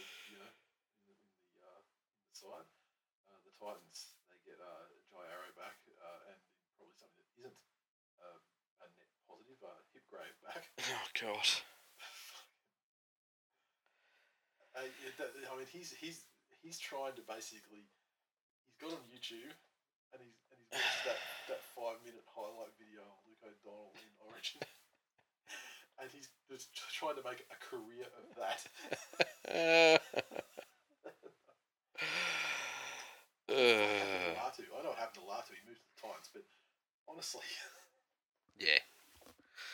I mean, that's a guy that would conceivably still be playing excellent and probably first grade for Penrith Panthers. He'd probably be playing first grade, but I would be blowing up that he was taking the spot of somebody like Moses. But he'd actually be doing it though. Like you wouldn't be blowing up because he'd probably be playing well. Like he wouldn't be thieving the position off anyone. Unfortunately, he had some guys coming through below him that were phenomenal. He had some late season injuries when last year he was with us. And you're right. He was the guy that was, holy fuck, that was a front rower that just stormed through and took a bomb and scored a try. Yeah. His history, he was of the same vintage as Clemmer. Yeah. And he was touted as probably the better of the two as they were coming up through the juniors at the Dogs. Injuries put him off. Yeah. So he had a lot of time out. And now, the Gold Coast there is, done its thing. I've had Tinder down on the Gold Coast cracking in the last couple of weeks. I'd be playing like Latu as well. And that also explains Connie's problems too, I suspect. Well, of course, we're picking the Knights to win this game. Yes. Not with a great deal of confidence. I mean, they haven't bounced back with Pearce the way I expect. I expected it to be a higher. It's been a bit of a dead cat bounce. I was expecting something a bit higher. Yeah, look, I think it'll take them a little while. Yeah. But the Knights. The Tigers take on the Rabbitohs, the traditional game. Tigers lose by 50. It's ANZ. The Tigers. Chris Lawrence is gone. They bring TWIL back in. Chickham moves into the pack for Lawrence. And the Rabbits, well, they are really very few changes. Jason Clark comes in on interchange. Mark Nichols goes back to the Reggies. And this is the biggest test of is Robbie a fuckhead still or not? Because this has the potential for him to make it all about him. Cook, I don't see as that sort of personality that he needs a rivalry to get up for something. He just wants. It's not really a rivalry. I mean, it was very amicable. I mean, South didn't have to do it, but they left to fulfill his. They should be fucking like the sweetest of sweet terms. Tell me, it's not on brand for Robbie Farah to somehow turn this into, even if he doesn't say anything, that he wants to show up Cook. It's like when he used to play Cameron Smith. This is the one time in our history together, probably, I'm the one lighting the candles here. I want to believe that Robbie's changed. I think I feel he's a different player. I don't think he's going to be like. I don't think he's going to make it about him. I think he's going to do the team first. That was you with the protest trying to get Dennis Ferguson paroled, wasn't it? What has that got to do with Robbie? Are you calling Robbie Farah a pedophile? I'm saying Are you going on the record? Allegedly. Jesus, fucking chill out. Well, that's about the only thing that I can compare it to. I'm just seeing the evidence of Robbie's return thus far has been that he's not like that. What you're saying? Yeah, okay. Well, Ferguson hasn't fucked any kids in a couple of years. Doesn't mean we let him out. Well, that's because he's getting fucking Satan's fucking dick up his ass in hell or wherever. Exactly, and Robbie's been in reserve grade. I'm struggling to make. I'm struggling to connect the metaphor. I'm saying supporting Robbie Farah is akin to saying, well, you know what, Hitler got a lot of stuff done. But it's not like Hitler went through a stage where after all the work with the ovens and whatnot, it's not like that he went and opened a fucking country full of orphanages and they both did something horrific with ovens. That's true. And Tiger, never forget. It was like, I had a Volkswagen. It was a good car. Souths are going to win anyway. 1,000 points. This is Souths. I think they've kind of got back on track, like you said last week. And I think the Tigers do have the desperation that they need to pretty much win every game on the way home and hope that the Broncos and all the Warriors start losing. If Ivan can somehow convince them that they can make the finals and that they have something left to play for this season, then I will let Nathan go and join him because that is a fucking masterstroke. Well, I mean, they kind of did that last year. No. He convinced them last year and they had a really good run towards the end of the season. Did they make finals? Well, no, they didn't. But I mean, you're not saying they made. You're saying that if you can convince them that there's something to play for. And they make the finals. Oh, okay, they've got to actually make it. Well, the thing is, I mean, at this stage, they're just mathematical, aren't they? Because, I mean, they are relying heavily on the losses of 7 and 8. Yes. And I don't think the Broncos are going to lose 2 more games than the Tigers. Correct. Anyway, Raps to win. The Cowboys taking on, who are they playing this week? The Dragons. Well, up 1,300 teeth. Look, the Dragons, to be fair, wobbly at the moment. Yes. However, while it's not ideal that it's up in Townsville, a game against the Cowboys is probably as close to ideal as you're going to get, because you're going to get tested in the forwards at least early. Yep, that's it. Hopefully, it gets to that stage where the Dragons forwards are like, you gonna slap me? Yeah. And they actually they fire up and find some of the determination and quality they had just a month ago. As long as the Dragons can play their own style of footy, yep. Their forward pack needs to realise that they're not going to win games by doing it harder. They're going to win games by doing it longer. Yeah. If they try to go into a bash battle with Tomalolo and Matt Scott and those guys, they're going to get absolutely fucking creamed. Yeah. But if they can weather the storm and outlast, and again, be faster and more energetic, they'll absolutely fucking dominate them. Yep. So I think it depends very much on how much the $10 million man and Matt Scott stand up. And honestly, like a back line that features Lachlan Coote and Justin O'Neill, that's not something that's not something to fear at all. Nope. And their bench with Ben Hampton, Sean Fenson, murderous Frank Molo, and Corey Jensen. Yeah. The Dragons should, by all metrics, win this game and win it well. Yes. And it will be an eternal fucking tattoo of brand of shame on their choking aspirations if they were to somehow find a way to lose this game.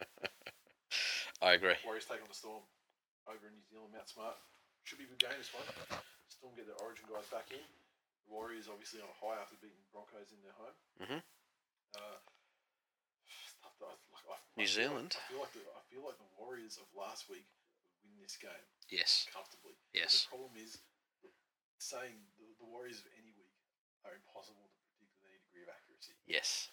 What you're going to get. However, if they actually have the forward, interchange, where if they can get them on top, they can keep pounding like they did the Broncos. They can keep pounding. If they can pound, then they won't allow the Storm to get into any kind of form. I mean, sure, Cameron Smith is still a master at controlling the game when he's on, and he doesn't even need his forwards to dominate to do it. He really just needs them to hold their own. Correct. You look across that Melbourne team, and it's hard to spot the weakness. Yeah. Realistically, they should come over the Warriors. I think if anything, maybe the Warriors have a little bit of physicality in the forwards. Mm-hmm. I'm going to tip the Warriors at home here. Yeah, well, this is one that where if I were playing the last man standing, I would leave it the fuck alone because I really don't know. But, correct. I think the Storm are absolutely capable of doing it, and they're not too bad in New Zealand historically. Mm. I mean, they've long taken games over there. So, not a happy hunting ground this year. No. Mighty Manly Seagulls take on the Roosters at Brookie. No changes to the Manly side. I am happy that now that they're going, okay, given the injuries and everything, they finally said, okay, Tom Wright, we're going to give him a reasonable amount of time. We're going to put him in the halves and let him go and see just see how he goes. Yep. Ideally, I would really love to see Dylan Walker back, so then we could push Sully out to wing, get rid of Parker or Wright, just make the side a little bit stronger. Yep. And the forward rotation, we can't do shit about that. I mean, it is what it is. Roosters with some key ins as well. Some key ins with the Roosters. They weren't great last week. They had a lot of outs though. They get those effort guys like Radley and Manu back. Yeah, exactly. So. The Roosters never really put it together this season completely yet. They've had a game or two here and there. Their game versus the Panthers was probably the most roosterish. Yeah. Well, that's what we expected of them, I guess. Yeah. And both sides. I mean, it was a close game last time. It was a 2-point game last time. Hopefully, the Roosters haven't got it together after all these things coming in for another week, and Manly can jag one. But I think the Roosters would have to be deserved favourites, though. The other thing is Cooper Cronk versus DCE. Yeah, well, the guy that clearly was keeping Cherry out of the side. I mean, you see Billy Slater afterwards, like, oh, I love you, Cherry, wasn't it? Well, here's the thing, Cherry Evans. It was those other cunts. In this one, Billy's a fucking snake. Yeah. Isn't he though? He can just sniff homeless cunts, even in the future. But imagine Cooper Cronk is liquid nitrogen, Okay. and DCE is your penis. So when a tank of liquid nitrogen, no, I'm saying imagine what your penis would do when liquid nitrogen's coming close to it. That slow retraction. It's amazing. That's what back into yourself. You're still wondering what's going to happen here, but it's just slowly disappearing, never to be seen again. You don't know what I'm into. Terminator 2's like porn to me.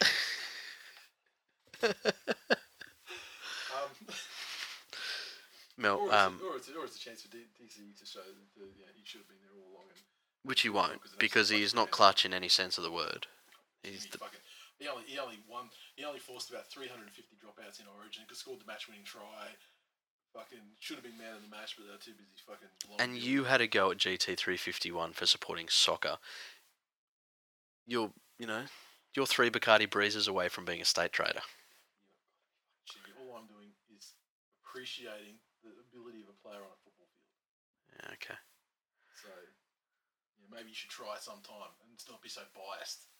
Well, no, I'm saying that Stop being so biased and look at rugby league as a whole. I'm saying Cooper Cronk's much better than Daly Cherry Evans. I'm saying Cooper Cronk is absolutely cooked. And the 2/3 of his superpowers were the friendships that he's broken through his selfish actions. So see, this is how close you are to becoming a Queenslander. You think that by me saying Cooper Cronk's better, you're begging for that justification for somebody else to say that DCE is great.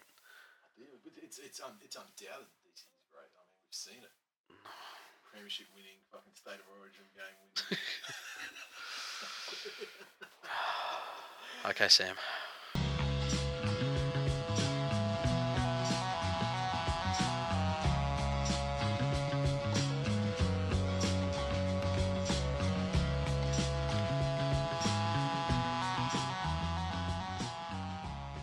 Okay, to the mailbag. Memberships have started flowing in. They're all gone now. Christ Almighty, it was an absolute mission to get all them. The packing them was easy this year because it's all sort of small stuff. Yes. But just the paperwork, and especially this is the biggest year of international members we've ever had, and the paperwork on international packages is bullshit because it's like everything's quadrupled because you've got like your copy, you've got customs copy, Australia Post copy, the receiver's copy. Like that. At least customs declarations bullshit.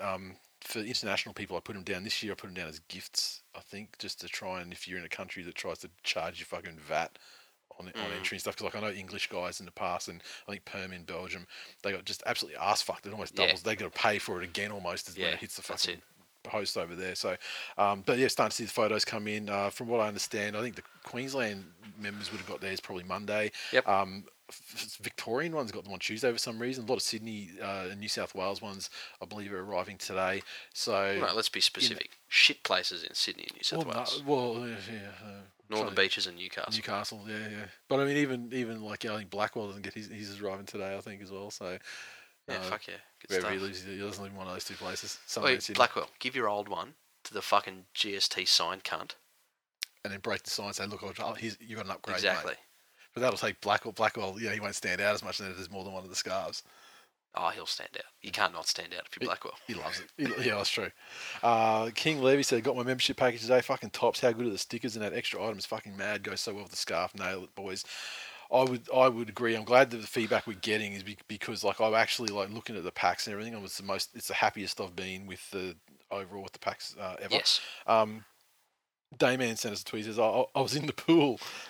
Side note, love the Tool Nation script on the reverse side and the beanie. And he sent us the photos to check our mentions. And his old one that we mentioned previously that had been through the wash or something. Yes. And wow, it's way smaller than I thought it was because believe me, the new scarves are the dimensions of the old ones. You see, it's like a third of this. it's like back in in the olden days before we had all these where you get the twisties and the twisties pack and you put and make shrinkies out of them in the oven. That's what it looks like. TWIL Magician, he said, I just googled the Super League Marvel jerseys. Fuck me dead. I was right. The designer died in the snap. The designer died in the snap. Those are the worst shirts. They really are. And I think they might have killed the Marvel thing for Australian clubs too. They're that bad. Oh no, that was the movies. Movies are fucking sensational. What are you talking about? No, they're tanking.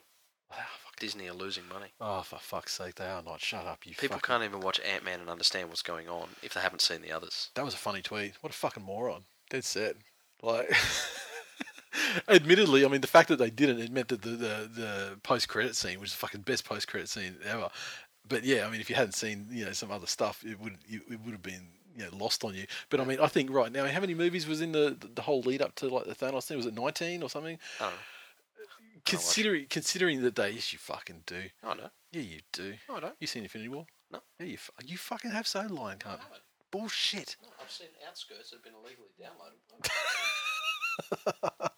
Oh, fuck, you didn't pay to see your own one, your DC ones either, though. Yeah, I do. Oh, no one I does. support quality content. Characters with history. Now you've just fucking skewered yourself. Arnold created by some cunt that fucking idea thefted everything he's ever done. God. Superman was fucking thieved from fucking Nietzsche. Douchey. Superman was created by two struggling Jewish artists, which is probably why Chapo doesn't like him. But and then thieved, actually. It's only been recently. Yeah, but then he recently did get the. They retrospectively. How does that work out financially for his descendants? Must be okay. The estate gets a nice, Yeah. nice chunk. A fucking nice. It would want to be more than nice. It would want to be spectacularly fucking empire building, life changing for the entire bloodline sort of money. Yeah. Yes. Douchey Bagerson. Having a plate and bowl playoff like the Sevens in the NRL would be great. Also a third place playoff. Too much sport is never enough. There's a quote from Roy and HG. Tell that to the people that aren't fucking going to the Parramatta Canterbury game this Thursday. But you would if it was like a curtain raiser for the actual real final. You know what I mean? Like you'd be there anyway for the real final game. You'd go earlier to see another NRL level game, right? Maybe? I don't know. No. You know what they could do? They could make the playoffs for the like the plate or the Tard Cup or whatever you want to call it. They could have the grand final for that at Suncorp. So then Queenslanders would have something to watch and they'd stop bitching about not getting a grand final. So you have got a grand final. That is true. It's a grand final of the Tard Cup. Yeah. As befits your less capacity stadium. Yes. The Wayne Bennett genetics. Here he goes again. Here we go again. Dayman again, he said, I read the Tard Cup winners. They should still get a premiership ring, but maybe it's an onion ring or a burger ring. Otherwise, killer idea for curtain raising games. This TWIL lookalike thing, it's starting to take off. We had one from Neil Maddo 10. He said, lookalikes, Jason Taylor and the nerd from Can't Hardly Wait. Yes. And there's the screenshot there you can see. I think that fucking biscuit ass Jason Taylor face photo, you know the one. You can everyone can see it in their mind's eye. I mean, like it's the one that always gets trotted out because it's the most unflattering photo ever. I think. I dare say he looks. I mean, if you did Photoshop that and made his skin tone green, it would look like the Wicked Witch from Wizard of Oz. Maybe give him a bit of length on the nose, a bit more length on the nose. Stuart Marler said this is maybe my favourite one yet. Stuart Marler, if we're playing rugby league lookalikes, can someone please tell me when James Roberts is going to go down for killing Patrick Swayze in Ghost? Yes, Hey, fuck, I forget the actor's name, but yeah, it's so good. Just in general stuff, I made a donation on behalf of Tool Nation to Biggest Tigers Dry July thing. So, and if anyone wants to do that individually, check out our mentions where from Biggest T, and he'll have it in there. Now, with the TWIL merch, I had people asking me, like, can I get one of those old Refsfault scarves? Or can I get, like, have you got any hoodies left or whatever? And I'm like, oh, fucking all right. So I did a big stock take of all shirts, keychains. Those scarves are gone now instantly and always will be for members only. But hoodies, shirts, going back to literally the first shirt we did. A couple other ones like Run TMB. Like found a couple of each sort of thing. And it still works. Well, they've got like you could choose like Madalino, or you could choose fucking who's the other one? Esan Masters. There's an M. There M's Moses Mbai. There's an M. Then the T's you've got B's Brooks or Benji, whoever you want. well, Brooks is still Brooks, and then and T you got TWIL, you've got Corey Thompson. There are people there. Yeah, the point is, it still works. I actually had to think of that and wrote it on the listing as well. Like it doesn't, so very like limited sizes, the size that they are, that's it. And once they're gone, they're gone. But there is like literally, a dozen items up there now from the past.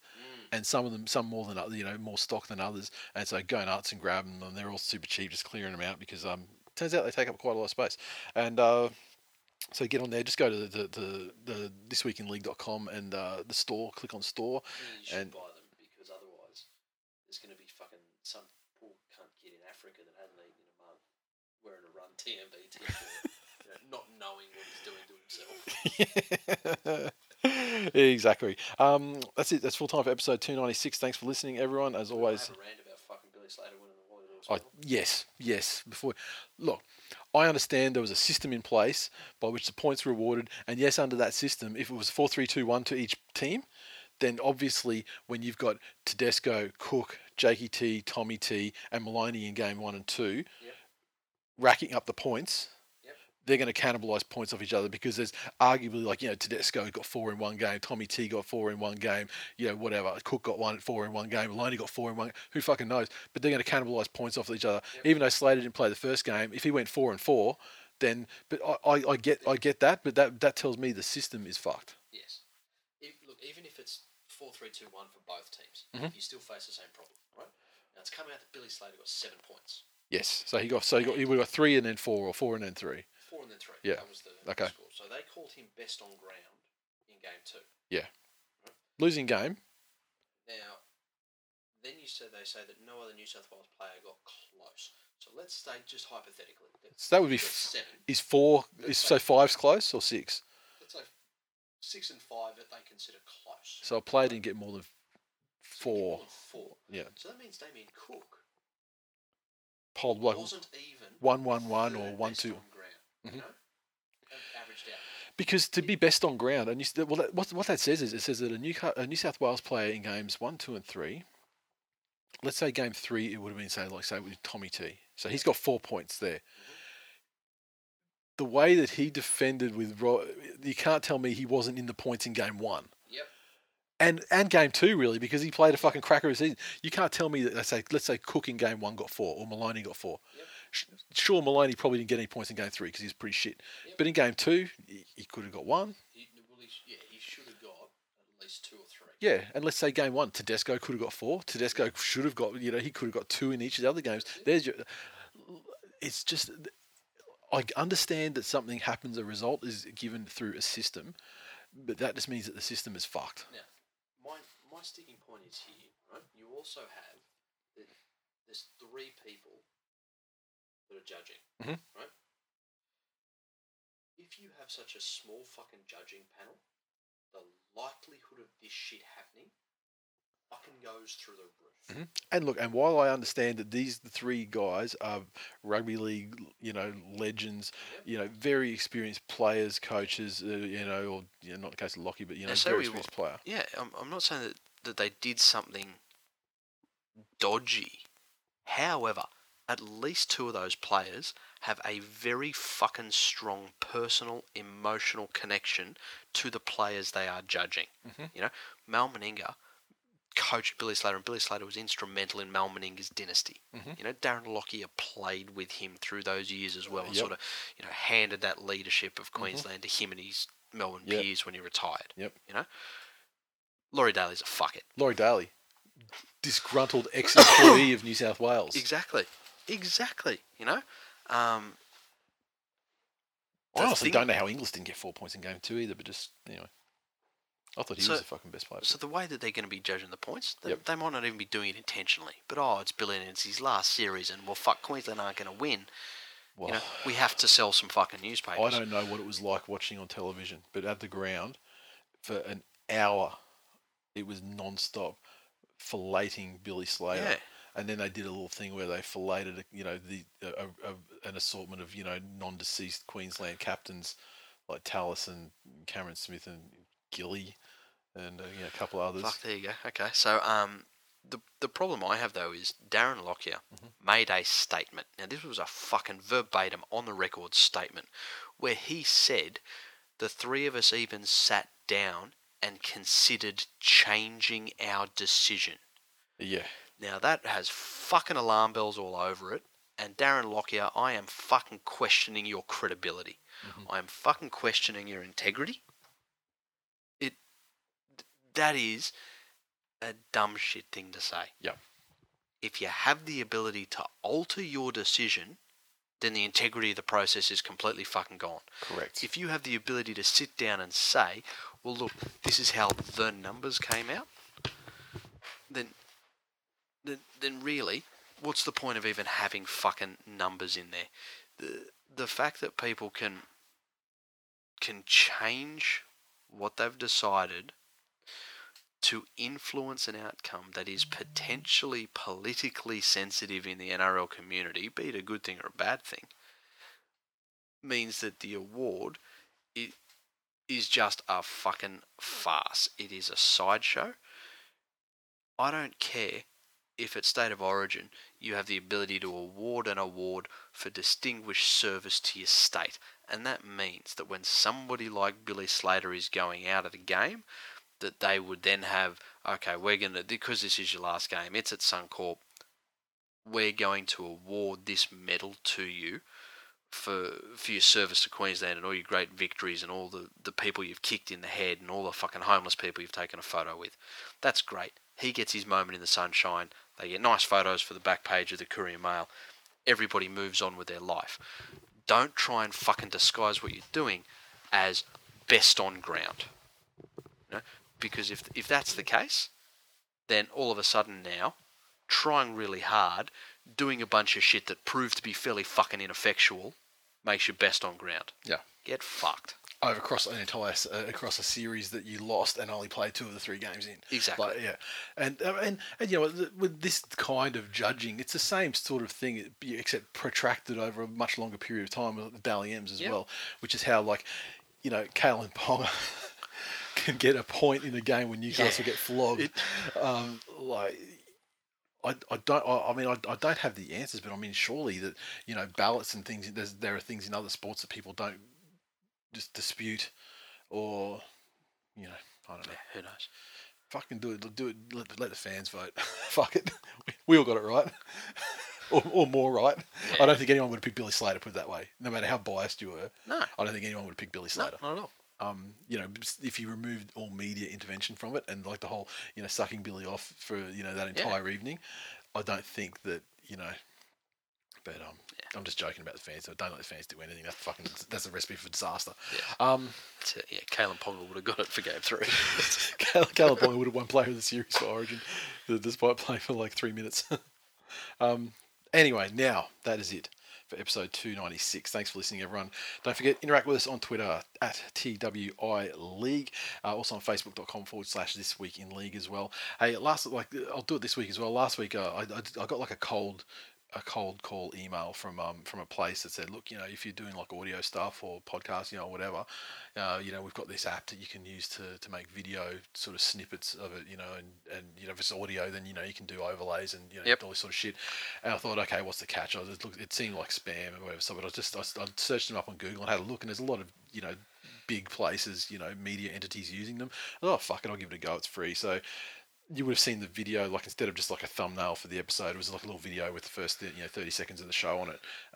Looking for feedback on that. I can tell on Facebook, like, I look statistically, like the engagement that it got was through the fucking roof compared to normal. So I will probably keep doing it, but always interested in hearing what you, the listeners, think as well. What else? Oh, reviews. iTunes reviews, as always, best way to help the show get some visibility on iTunes and everything like that. I mean, we're pretty solidly. We're always I think we've got a perma spot in the What's Hot now, so that's a great thing. But you know, it's always great to bash up the rankings. To, you know, hit the subscribe button. The more subscribes we get, or unsubscribe and then resubscribe. I don't know if it works, but that stuff helps out. We had a review from our buddy, the Biggest Tiger. He said, "Don't do league without it. 5 stars. Rugby league is the greatest sport on earth. Naturally, it has then attracted the greatest asterisk fans on earth. However, not every sport has a great podcast. League, especially Australian Rugby League, has been blessed with this. TWIL. It combines combines the romance of the gameplay with the backslapping banter of friends at a barbecue. It produces strong political and cultural tropes while also soaking itself in the worst expletives the internet has to offer. Listen to the podcast and welcome to TWIL Nation. They've got hashtag RunTMB. So, thank you very much, sir. Appreciate it. Appreciate you, the most wholesome rugby league fan on Twitter. Yes. So take yourself to the iTunes and the podcast section. Check out what's hot. You'll see in the sports and rec. You'll see our thumbnail there. Click in there, choose a rating, leave a review. Thank you very much. Tipping. Punching Prolapse lead has been sliced to 3 after having a pretty bad round on the tips. Season number 1 on 92, followed by Robbo 3 back. Then Manola, Mario Siegs, Mitch, Alpha Ben RL, Ben Diggity, Jared Ash, Frag Dog, and Pele. So now it's a spread of 6 points from top to 10th, and I guess everyone's back in play again with quite a few rounds of action to go. The last man standing. You got that email I sent you all the people in there. Yeah, I do. Much smaller field this time. I think we only gave him a week. Yeah, that's right. To get on board. I know Kim Jobson is still in there because he sent it through. He just in our mentions. Field is down to 8. All right. And I imagine there's a couple of games this week that seem to be fairly gimme-ish, I guess. So, yeah, you'd think so. So I think they'll keep fighting. We'll see. Hopefully we can get another one out, before the end of the season. Get your fucking tips in before kick-off for the first game. That was the biggest reason people went out last round. Just forgetting entirely too, yeah. Yep, trying to sneak him in on Saturday. Yeah. All right, and best of luck. Supercoach... The cheap seats on top, bought not bred. Captain Robbo, Cuck with number 3 with a bullet. Pineapples for the pokies. Sam Seals dropped from 1st to 5th. The Pool of Death, Junior Mints, Meme Queens, Grey Ghost, and Super Turbo Bros. And now, because I know you love Odie McOatface much of the team, I thought I'd actually check to see where, because he was hovering around the teens, like sometimes poking into the top 10. 48th. This is what happens when you fucking deviate from your game plan. Fucking Toto's Terrors had been a stalwart for fucking ever. Pretty much ever since we've been offering up Supercoach leagues. And I'm not mad, I'm disappointed.